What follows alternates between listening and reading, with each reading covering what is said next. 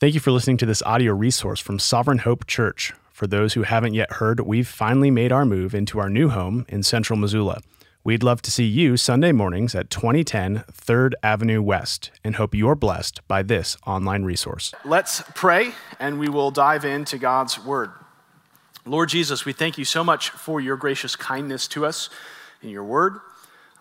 We ask that you do all the things you promised to do when your people come and submit themselves to what you've spoken, so we might see your beauty, we might be conformed more to your image, that we might love more like Jesus, that we might know more deeply your love for us in the gospel, and we might tell the world more about it. We pray all this in your name. Amen.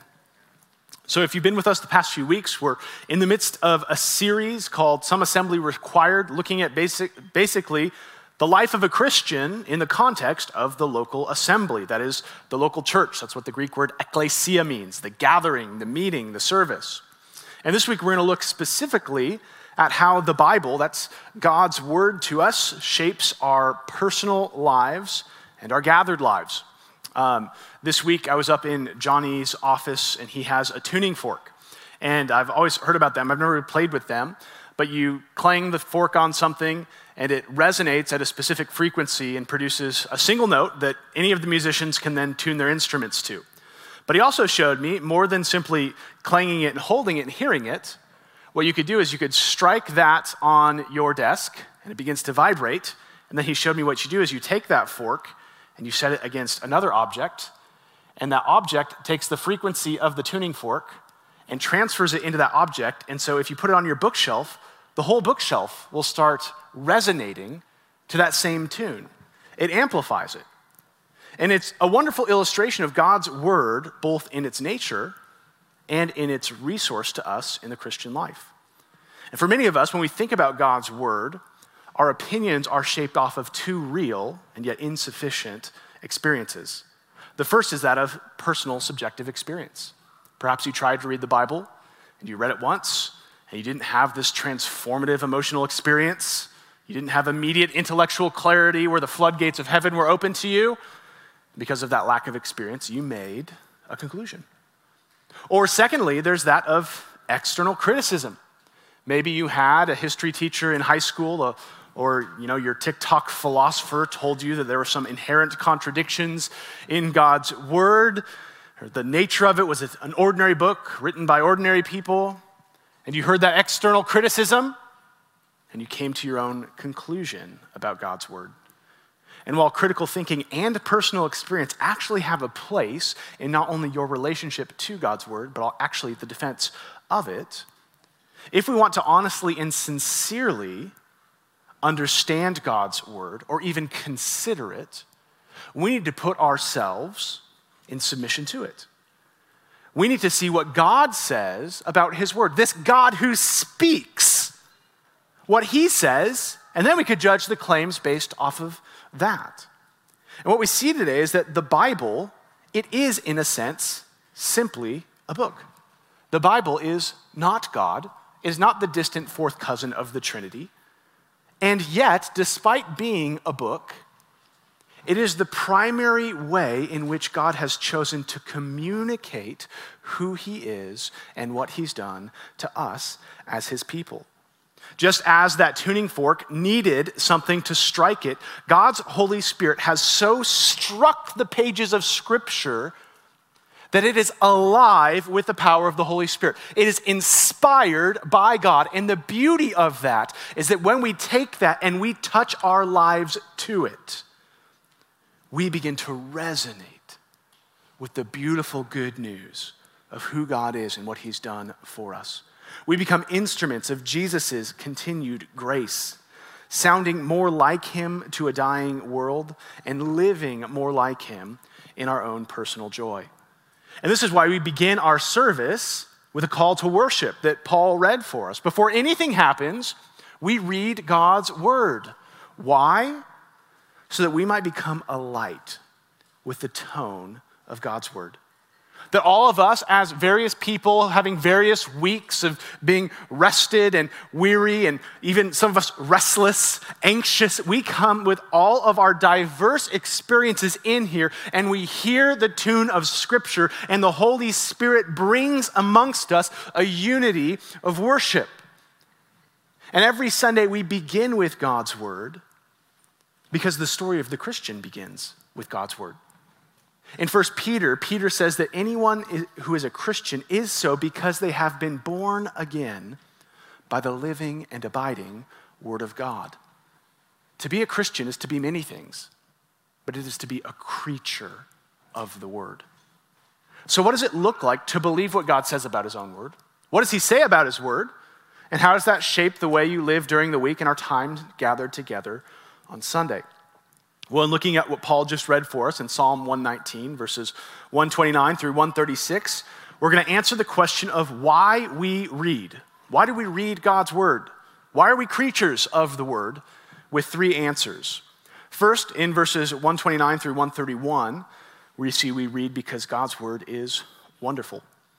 Secondly, in verses 132 through 135, we see God's Word is effective. And then lastly, in Psalm 119, 136, we see that God's Word is needed. With that said, let's read our first few verses today. If you have your Bible, you could open up in the middle. You'll probably land in Psalms, find the biggest chapter, and we're going to be beginning in verse 129. It says this: "Your testimonies are wonderful, therefore my soul keeps them. The unfolding of your word gives light. It imparts understanding to the simple. I open my mouth and pant because I long for your commandments." So when we put together our Bible reading plan for this year, we did not intend for Psalm 119:18 to come on this Sunday, and yet it did. In God's gracious providence and my ignorance, it worked out beautifully. Because what we memorized this week as a church equipped us with a prayer that is most fitting for our study today. And that prayer is, "Open my eyes so that I may behold wondrous things out of your law." And this leads us to our first point this morning that we saw, and that is that God's Word is wonderful, a theme that appears right there in our own text, Psalm 119, 129. And we really need to hear this idea that God's Word is wonderful because we live in a world where anything wonderful or anything good, or to that point, anything true, is often relative. Beauty, as they say, is in the eye of the beholder. This works for cars and works for art, works for food, but this kind of relativity does not work when it comes to our view of God's Word. Let me give you an example. If someone showed you a piece of art that they just loved, and they brought that art to you, and they said, "Isn't this beautiful?" and you found it not to be beautiful, we would assume that the problem was with the piece of art, that it didn't meet our standards, that it didn't meet our aesthetic image that we wanted, that it didn't please our palate, and therefore the art was found lacking. It might be good for them, but not for you. But if we look at Psalm 119:18, which, "Open my eyes that I might see, behold wondrous things out of your law." And if we look at Psalm 119, 129, "Your testimonies are wonderful, therefore my soul keeps them." If we see those together, what we see is the conclusion that if you examine God's Word and you do not find it wonderful, the problem is not in the Word. The problem is in your eyes. Your eyes are the bad ones. Your eyes are the broken ones. Psalm 119:18, now be careful. This is why we read God's Word carefully. It's not teaching you to pray, "Dear God, make your Word wonderful." That's not the prayer, is it?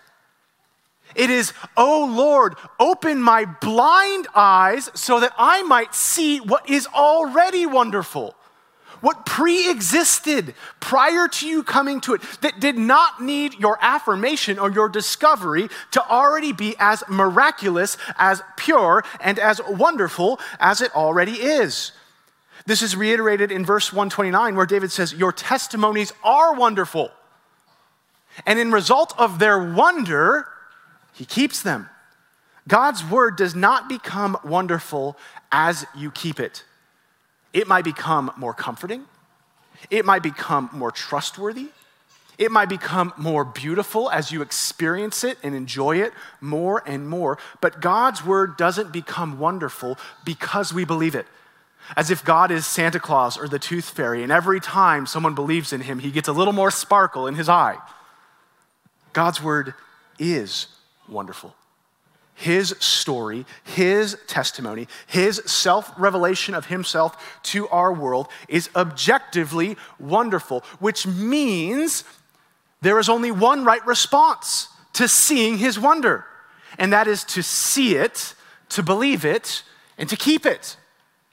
Anyone else who has an opposite response is responding poorly. The fault is with them, and that is how, as we'll talk in a little bit, all of us start. All of us are born blind to God's word. We are the world's worst art critics. We've looked at cat scratches in the mud, all the while ignoring and finding the works of Michelangelo or Da Vinci or name your beautiful artist and finding it to be distasteful. God's word is wonderful, and we should want it. Why is it wonderful? Well, there's a number of reasons baked into this text. And first, there's because of what it is and what it does. What is it? At cause of being redundant, it is God's word. If that's what you take away from here today, that's all I want. The Bible is God's word. If you visit any museum, you'll see historically preserved documents written by the hand of George Washington, or maybe you'll visit and see Anne Frank's handwritten letters. And those documents are preserved, they're valuable, and they're of distinct importance because of who wrote them, of whose words and whose perspective they portray. The Bible, both in the Old and in the New Testaments, these 66 books, written by upwards of 35 people over thousands of years, in 3 different languages, is collectively God's word. Just in the same way, where if you go to Traveler's Rest and you see handwritten letters by Lewis and Clark, those are Lewis and Clark's words. This, in the same way, is God's word, directly. Now, how does that match with us when I just said that this book is 66 books written across thousands of years by 35 different men in 3 different languages? Is God having a self-identity crisis? Is he schizophrenic? No. What this means is that this is God's word because God, in the Holy Spirit, over history, so inspired ordinary human men to write with their own voice, their own grammar, in their own expressions, all while simultaneously writing exactly what God wanted them to write through the power of the Holy Spirit. This is what Peter teaches us in 2 Peter 1, verses 19 through 20, where he says this, "And we have a prophetic word more fully confirmed, to which you will do well to pay attention as to a lamp shining in a dark place, until the day dawns and the morning star rises in your hearts. Knowing this first of all." So what do we approach Scripture with a first priority of thinking? What is a first principle in our understanding of Scripture? That no prophecy of Scripture comes from someone's own interpretation. For no prophecy was ever produced by the will of man, but men spoke from God as they were carried along by the Holy Spirit. So this is what the Christian church has long called the doctrine of inspiration.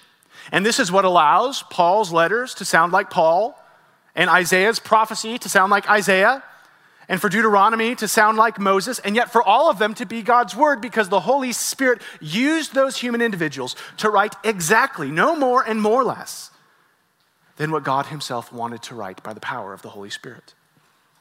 And here's the comfort of this doctrine. The doctrine of inspiration is not just an answer on a theology exam. It's of deep comfort to us. And that's because it means the Bible is not a portal. I don't know if you saw advertised during this pandemic, Facebook's video chat system called The Portal. And it's this very Jetsons-looking contraption that sits on your desk and has a screen and a camera, and sometimes it even follows you around. And what happens is you open up the portal, you turn it on, you call grandma, you show her your new sweater, and there's this innate relational connection to it. But how many of us view Scripture as a portal instead of just the Word of God? It's as if we get up in the morning, we open it up, we turn it on, we boot it up, we give a call, but sometimes he doesn't answer. Sometimes there's no communication. Sometimes he's busy. Sometimes there's bad connection. But the Bible is not a portal.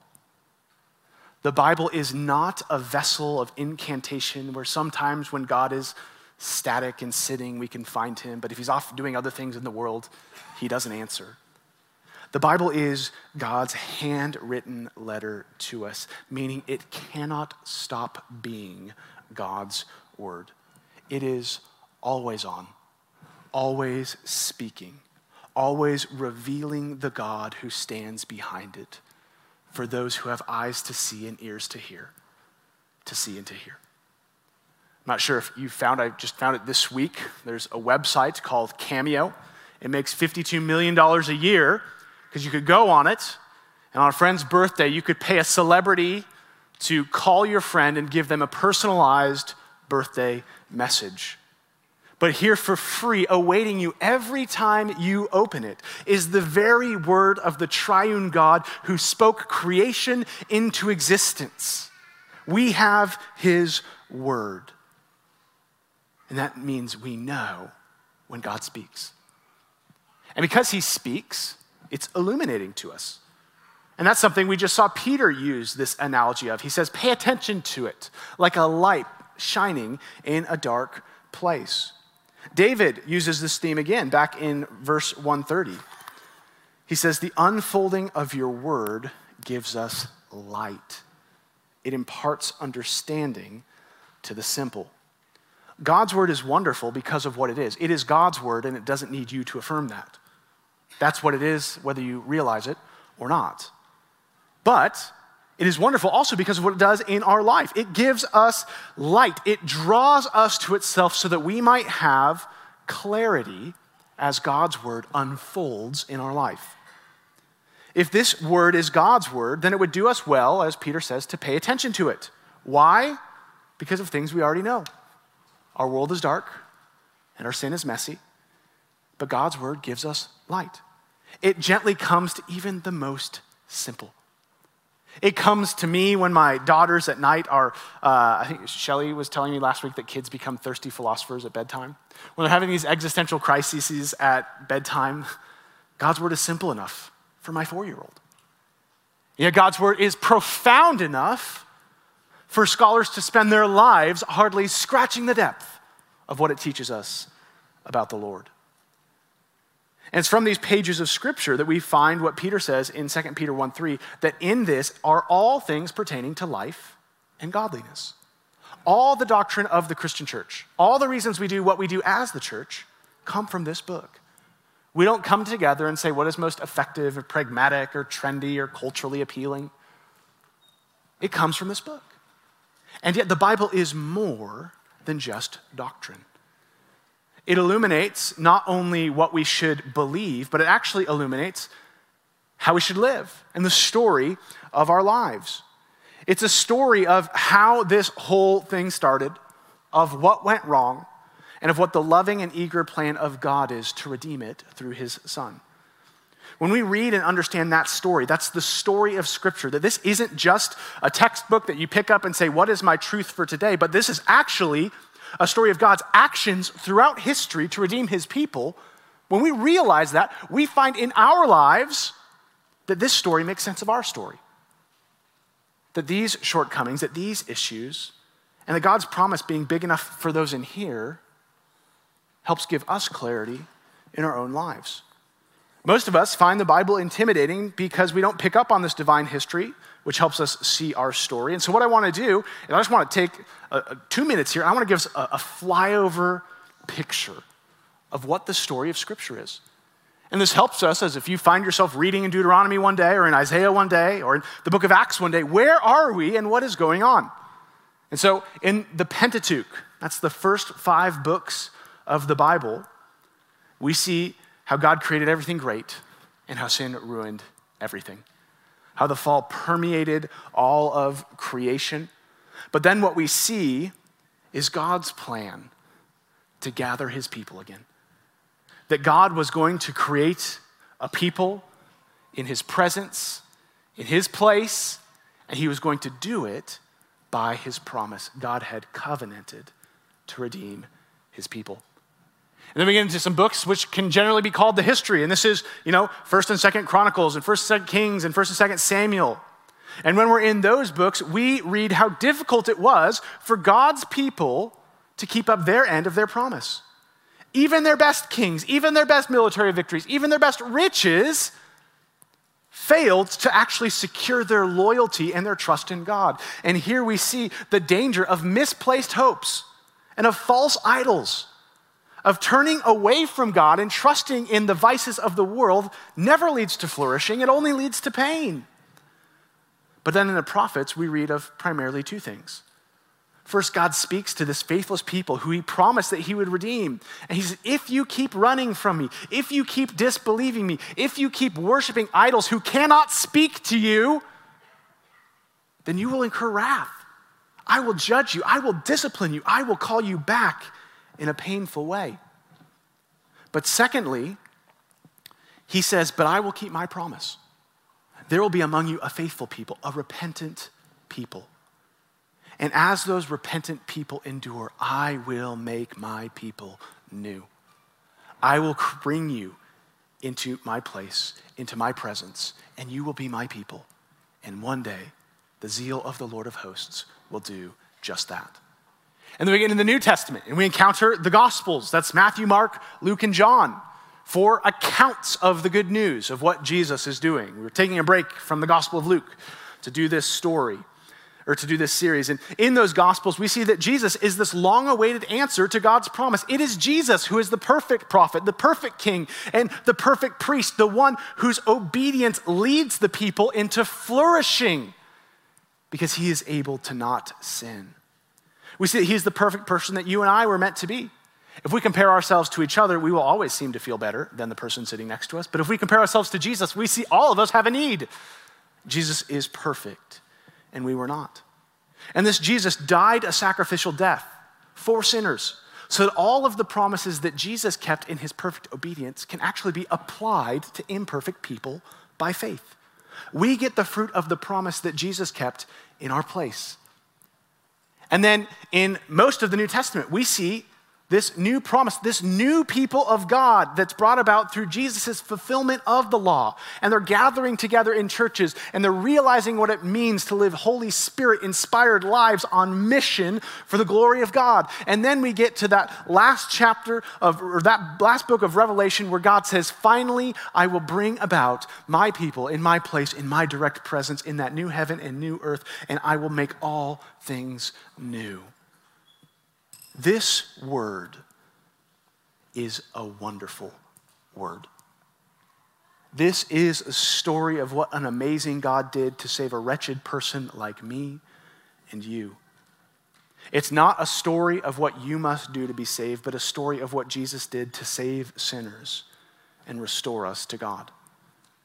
People often ask me how I ended up in ministry, and it's in part because of the wonderful Word of God.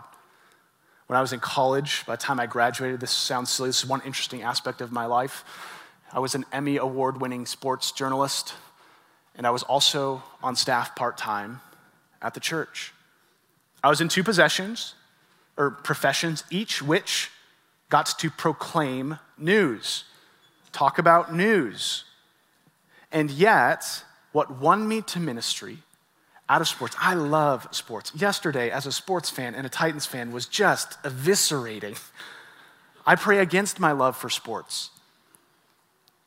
But despite my love for sports, I saw that this news is wonderful news. This news is life-changing news. This testimony is beautiful news. This is good news. And if God's word is that wonderful, what is the effect it should have on us? We should desire it. Psalm 119, 131. I open my mouth and pant because I long for your commandments.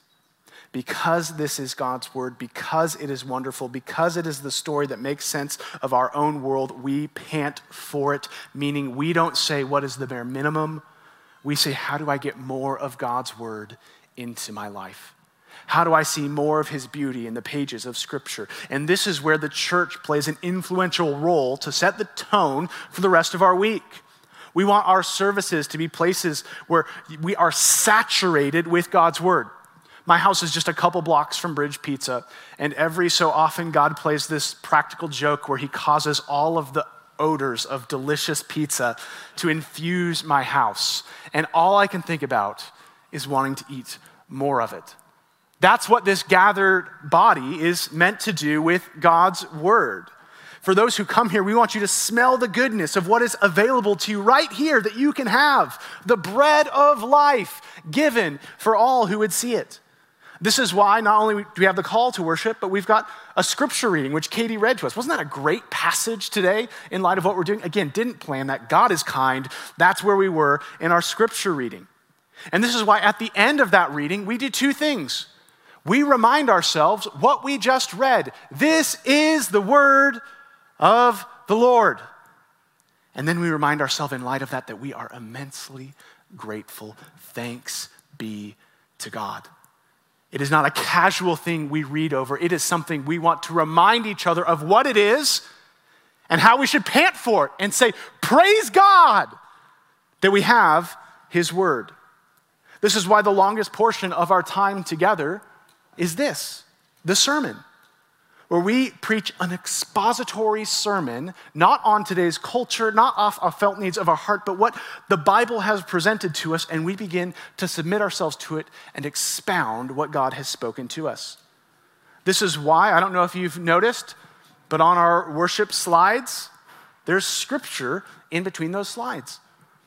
We want you to realize that if you just sang something that seemed wonderful to you, that the thrust of that beauty, the source of that inspiration was Scripture itself, that Scripture causes us to sing. It's why we conclude our sermon or our service with a benediction from God's word meant to send you out into the world full of the promise of God's redemptive blessing in your life to serve, to speak the gospel throughout the week.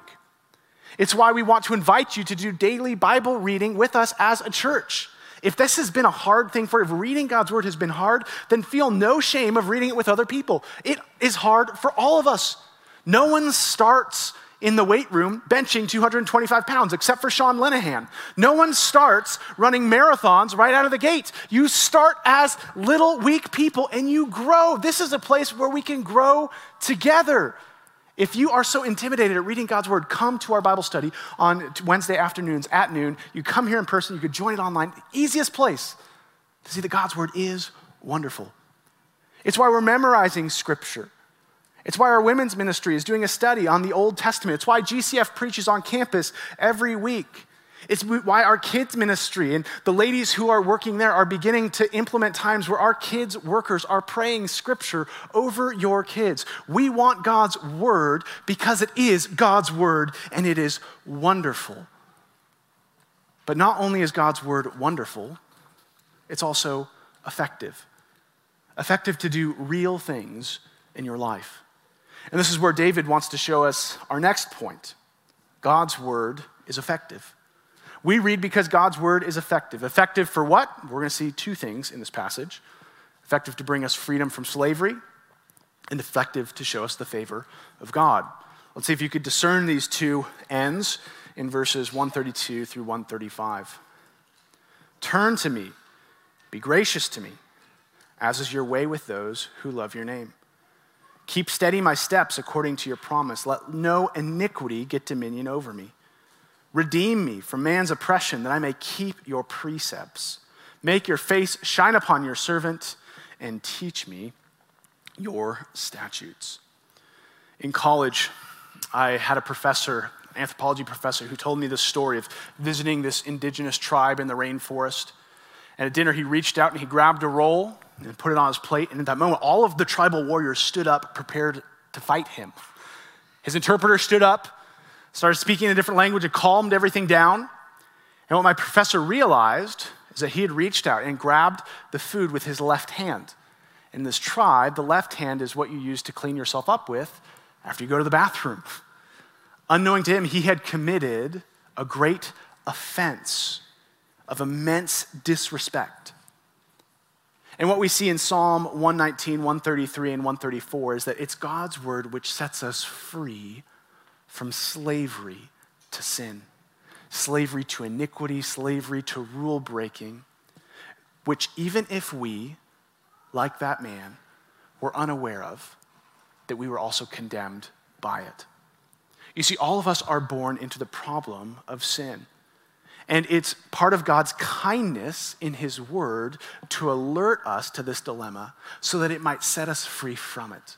To tell us we have been living wrong. We have been worshiping the wrong things. That we are in danger if we don't realize our problem. And this is the first way God's word is effective. It is effective to bring us freedom from sin. God's word shows us the hidden slavery of sin, the oppression of man. It illuminates the iniquity that we do not want to have mastery over us, and it liberates us in joyful, Christ-like obedience.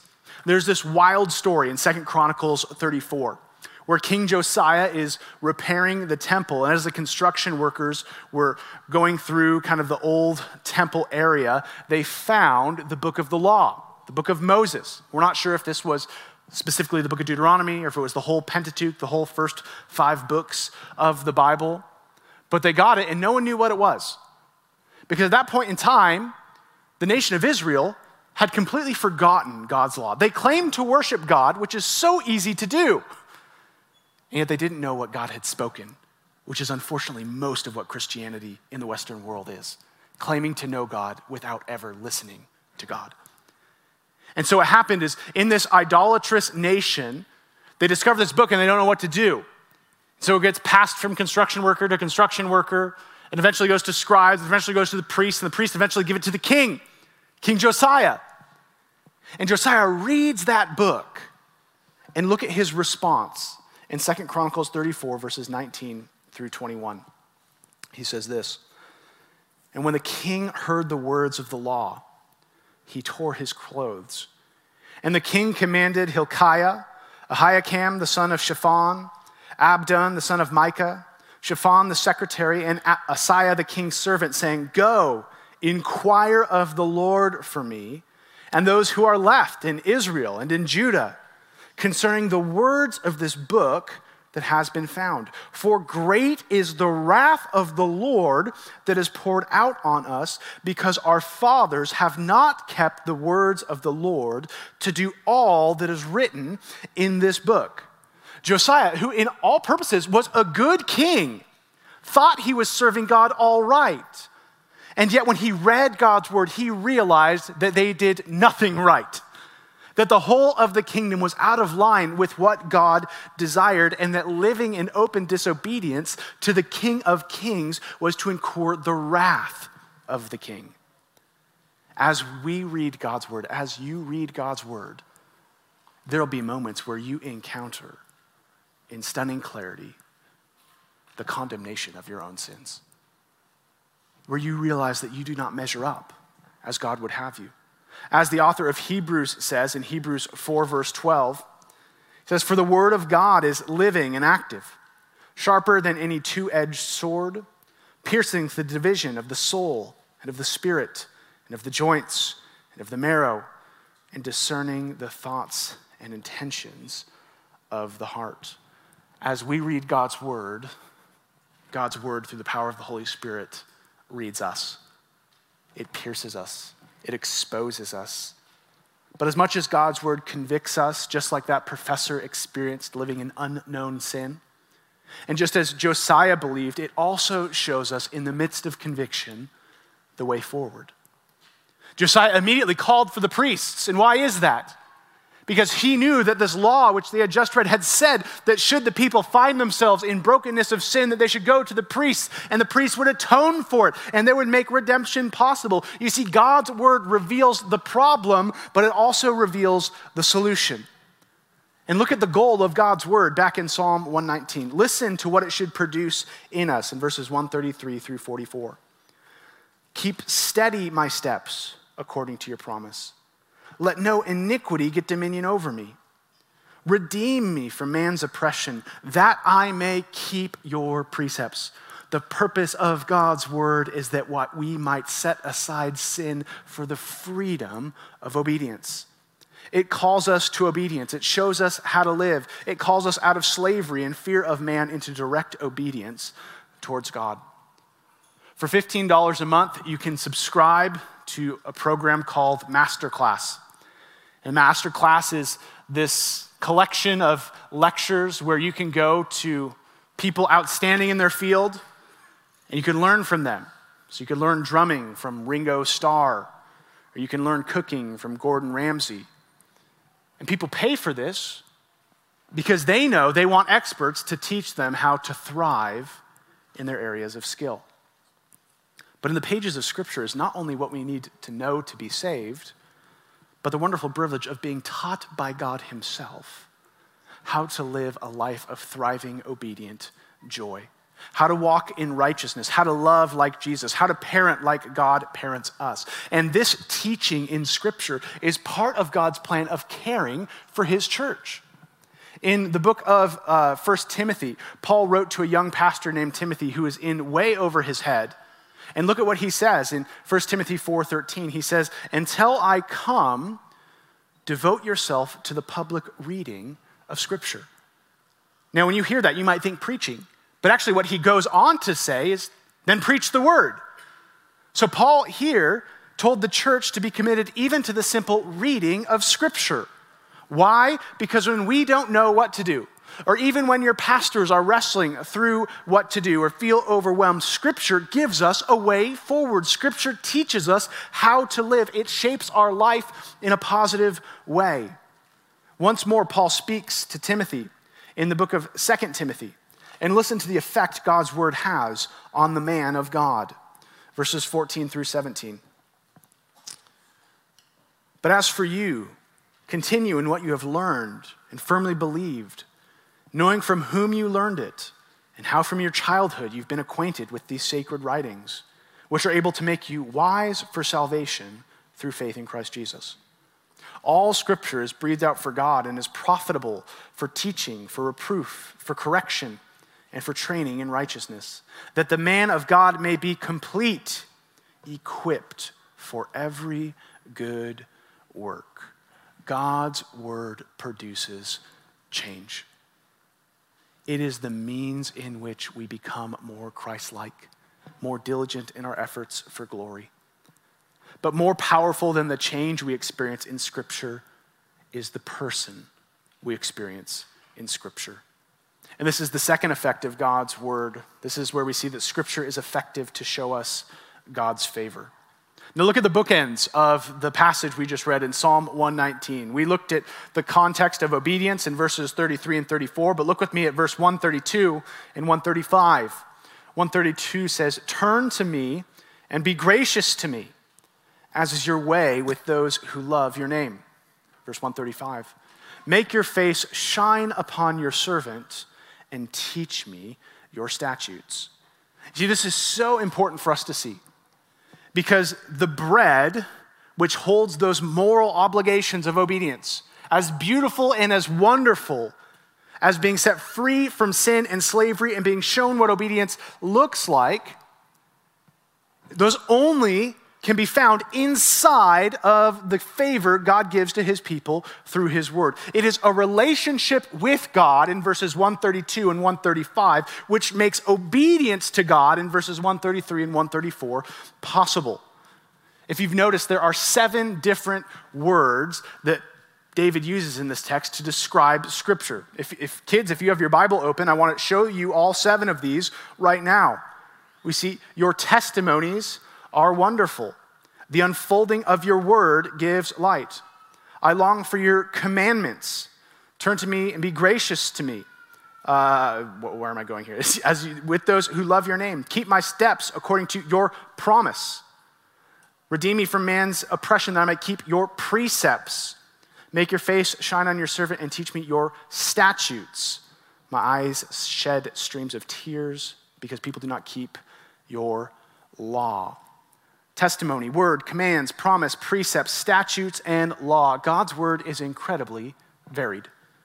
Sometimes it commands, sometimes it communicates, sometimes it instructs, sometimes it describes, sometimes it breaks down, and sometimes it builds up. But in the midst of all kind of scripture, doing all kind of things, it reveals one God in radiant beauty. Scripture doesn't exist so that you might merely obey God. Scripture exists so that by the promise of God, you might know God's love for you in Jesus Christ, and in so doing, receive his grace, his love, and his favor. God doesn't want you to simply have a relationship with his rules. He wants you to have a relationship with him. And when you see the beauty of the God who wants to give you his favor, your relationship towards his rules change.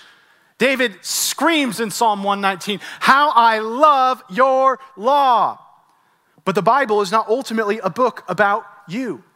It is a book about a radiant, glorious, magnificent God and how through the work of the gospel, he has favor on broken sinners through Jesus Christ. And that favor isn't simply a rubber stamp of forgiven. It is a new name given to you as a child. God's word changes our relationship with him. And that's the beauty of the gospel. It's only the gospel in which obedience and change comes in the confines of grace. The world wants change, and then it'll give you grace.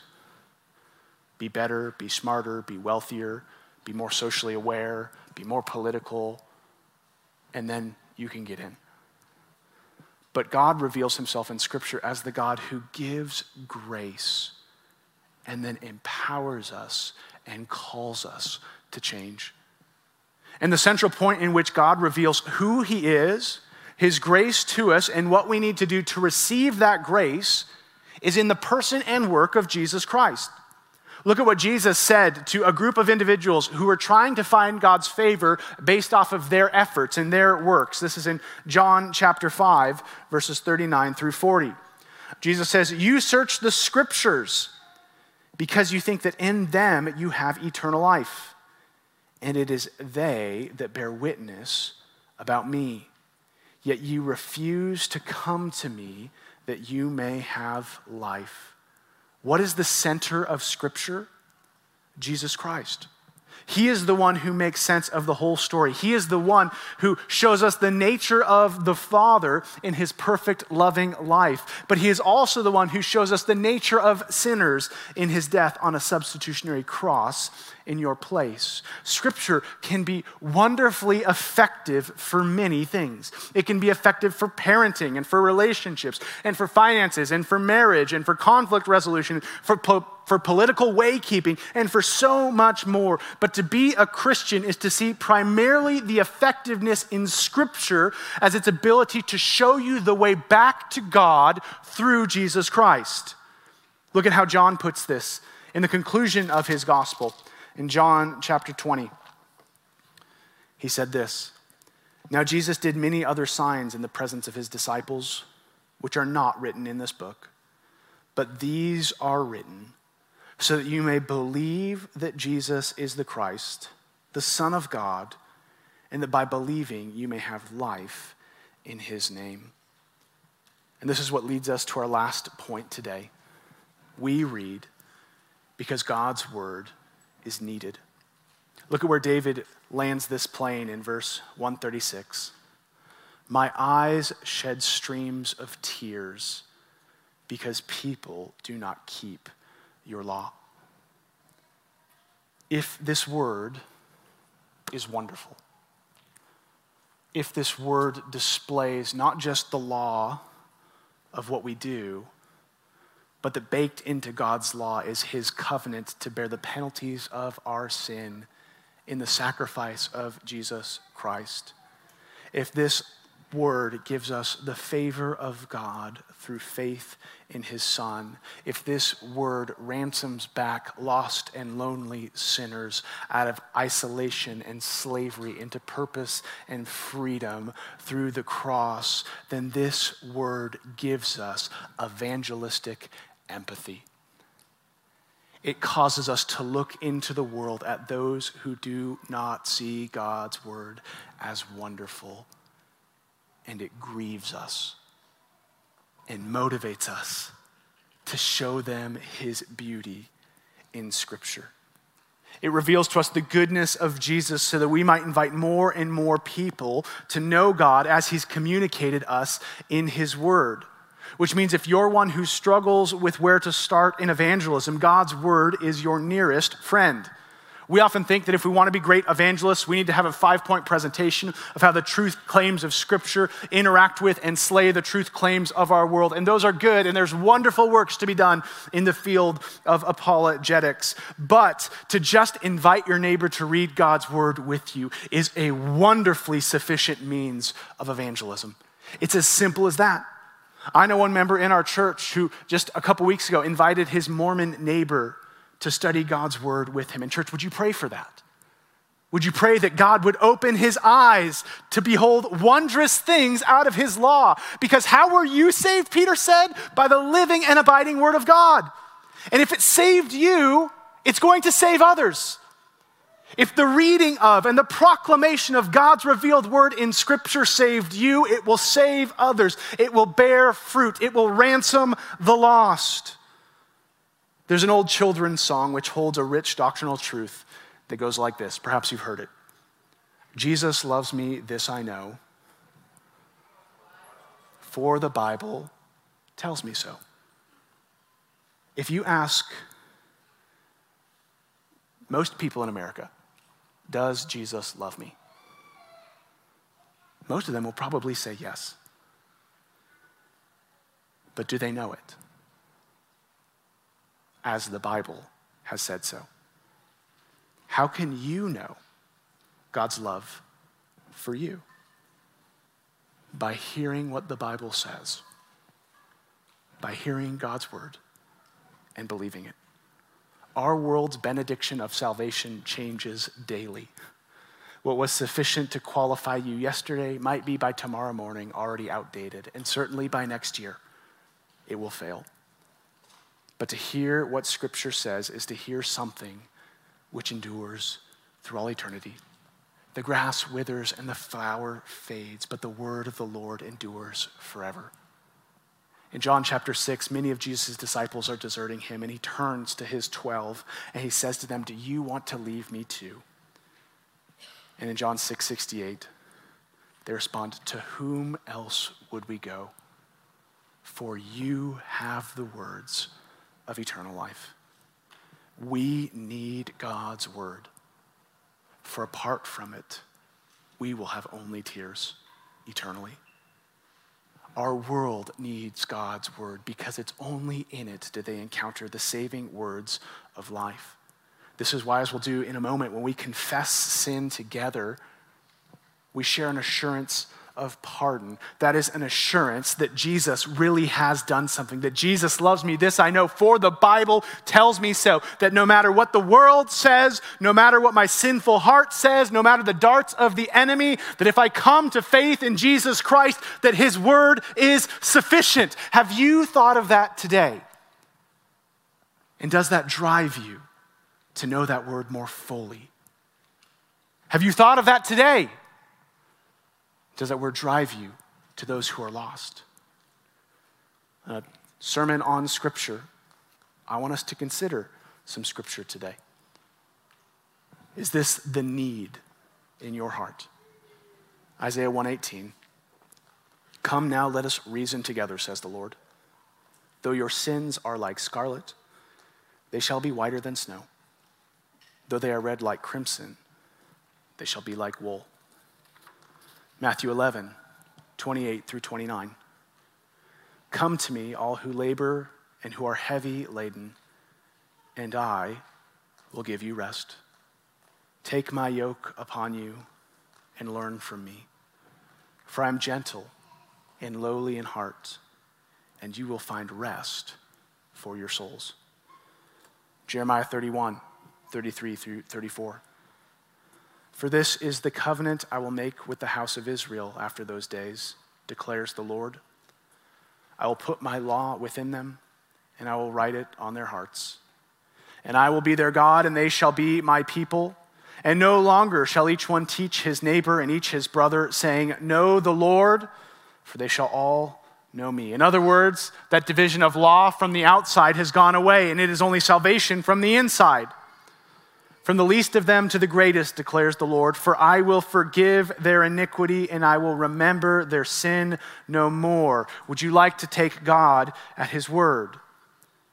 Romans 10, 8 through 13. But what does it say? That the word is near you, in your mouth and in your heart.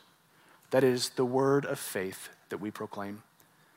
Because if you confess with your mouth that Jesus is Lord, and believe in your heart that God raised him from the dead, you will be saved.